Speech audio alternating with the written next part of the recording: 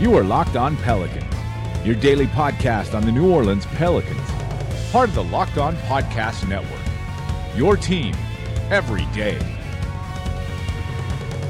Welcome to another edition of Locked On Pelicans, the daily podcast covering your favorite team, the New Orleans Pelicans, and NBA as a whole, part of the Locked On Podcast Network, your team every day. Available on iTunes, Apple Podcasts, Google Play, Google Podcasts, Stitcher, Spotify, wherever you get your podcasts from, including the brand new podcasting app Himalaya. I'm your host, Pelicans Insider Credential, member of the media and editor over at LockedOnPelicans.com. Jake Madison at NOLA Jake on Twitter, here with you all on this Tuesday. We're continuing our season in reviews for players here. We're going to take a look at Jrue Holiday in this one. Then we got to talk some sports betting because it cleared a big hurdle here in Louisiana. There's some long-reaching implications here when it comes to all of that, and it does have some effect on the Pelicans as an organization. So we'll take a look at both those things in today's edition of Locked On Pelicans. So season in review for Jrue Holiday. This is the guy who is now the heart and soul of this New Orleans Pelicans team, and it's wonderful to see him kind of grow into this leadership role. Played in 67 games this year. His season was prematurely ended with an abdominal injury that required some surgery, even though it wasn't really that big of a deal. There was just no reason to keep playing him, and he was averaging almost 36 minutes per game. No reason to keep putting that type of strain on him in what at that point in time was a very lost season. But despite this being a very lost season for the Pelicans, it was a really good season for Jrue Holiday. He averaged a career high 21.2 points per game this year. He's never gone over 20 before in his career. Last year was his next closest at 19 exactly. He averaged 7.7 assists per game this season. That is his third highest, but the first time he's done that really here in New Orleans. Sorry, outside of his first year. But last year it was 6. The year before that was 7.3, then 6.0, then 6.9. So jumping to 7.7, that's an increase of 1.7 per game. Really good for Jrue Holiday in this one. This is with him working off the ball more than he's ever worked off the ball, really, these past 2 seasons combined. And that makes it even more impressive. His game really has been unlocked a little bit better. Also averaged 5 assists per game, also a career high there for him. Pretty good numbers just all around. He also had his second best shooting season as a professional here in just in general when it came down to it. So a good year overall for Jrue Holiday. We haven't even talked about the defense just yet. So when you look at his year, yes, the numbers on the court have been outstanding. He can be your go-to scorer when need be, or he knows when to defer and be a little bit more of a spot-up shooter, kind of depending on whatever it is that the team needs at the time. Great to see a guy be that kind of flexible with what you need on the court and allowing the Pelicans to kind of use different lineups, which they had to because of all of the injuries that they've sustained this year.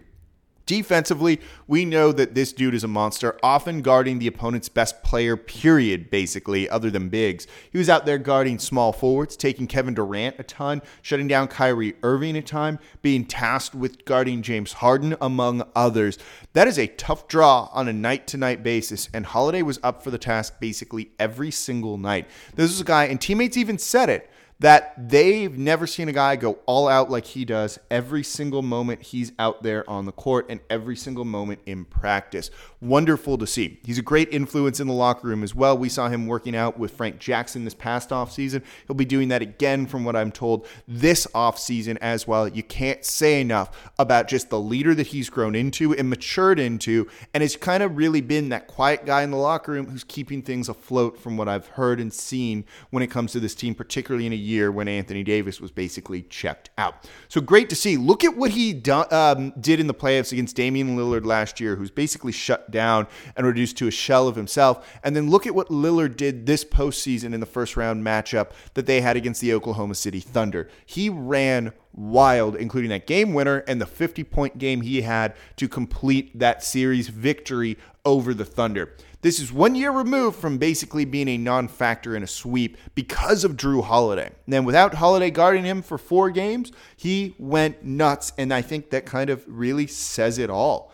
So Holiday kind of just does everything. You know, they're going to be including him more in the front office type of things now, it sounds like. Said he wants to be included on some of the trades and free agents and all of that. And it sounds like, yes, That's what they want to do. He's spoken to David Griffin, whether it's over the phone or through text message, a number of times so far, and I'm sure it's only going to increase as the offseason really starts to get ramped up. So not enough wonderful things to say about Jrue Holiday. I think now we look at that contract that at the time we were like, oh no, what is this going to end up being? It might be a bit of a steal, to be honest, and I don't think that is any other way you can look at it. He got paid $26 million this past season. He'll be getting $26, a little over that next season. That's really good for the type of production that he's giving you right now. Just straight up, it's just kind of as simple as that. When we were kind of worried about the $150 million deal that he signed, now, in that final season, 21-22. When he's getting paid $27 million, it's a player option. We almost assumed he would just automatically opt into that. He might opt out because he's going to get paid well more than that and get a longer term, more lucrative contract otherwise. So good to see him really step up this year, become the heart and soul of the team, and really become the face of the franchise going forward. And it seems like he's ready for this. He's willing to take on that burden. And I don't think Pelicans fans could ask for much more than that. So as we get deeper to the offseason, there's, of course, going to be a lot more news coming about the Pelicans. And the best way to do it is to subscribe to the Locked On Pelicans podcast through the Himalaya podcasting app. There's tons of podcasts out there, and Himalaya will sort through all of it for you to deliver you the content that you want to hear. So download the Himalaya app from your app store, subscribe to the Locked On Pelicans podcast, and make sure you are listening daily. All right, one of the biggest topics just around sports in general is legalizing sports betting, and it cleared a very big hurdle in Louisiana this past week on April 23rd as the state Senate Judiciary B Committee voted 3-1 to approve legislation to permit sports betting in the state. This basically means they're going to draft a bill that then gets voted on parish by parish on whether or not to legalize sports betting. It's a little bit more restrictive than other states and other areas that have done this. In particular, you will be able to bet at sports books in off-track betting places, Harrah's and other casinos, and then, of course, riverboats and the like. So that's where it's going to be limited to. It doesn't mean you can just log onto your computer and then go online to, say, mybookie.ag and place a bet necessarily. So that's where it becomes a little bit more restrictive than, say, Mississippi, where if you're in your hotel room on a casino property, you can place a bet from your phone there. Here, you need to be in the gambling area of all of these facilities. So you need to be inside Harrah's, not in the Harrah's hotel.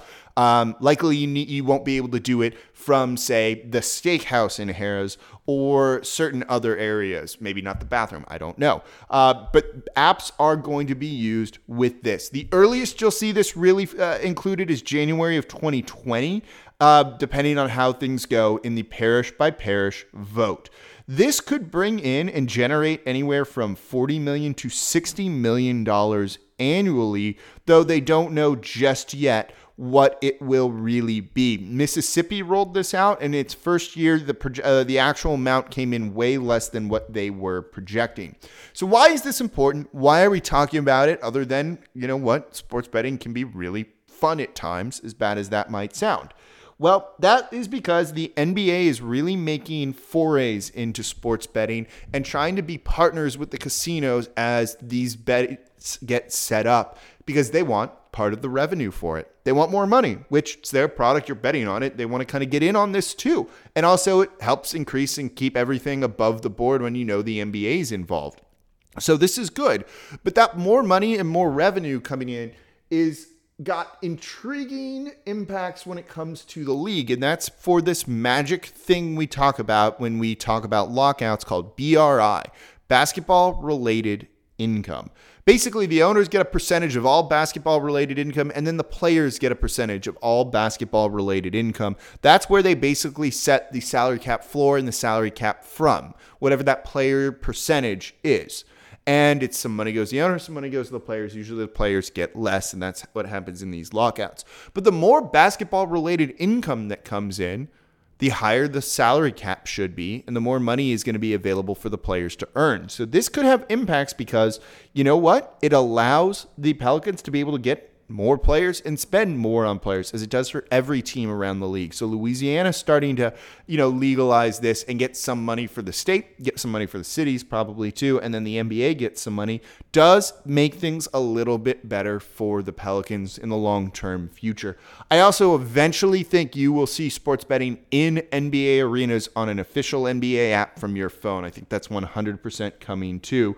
And the Pelicans have rolled out a kind of a test thing with this that I think a couple of other teams are doing. I'm forgetting on the app name, but you basically kind of like predict what's going next. And you go, this guy's going to score this many points. And it's just done for fun, but it's a bit of a precursor for the league and the team having maybe a sports betting app with all of this. So horse racing wants to get in on this as well, but the NBA certainly will be included in all of this as it gets rolled out. So past the first big hurdle here in the state of Louisiana, and we'll see some votes soon on this once the legislation is drafted.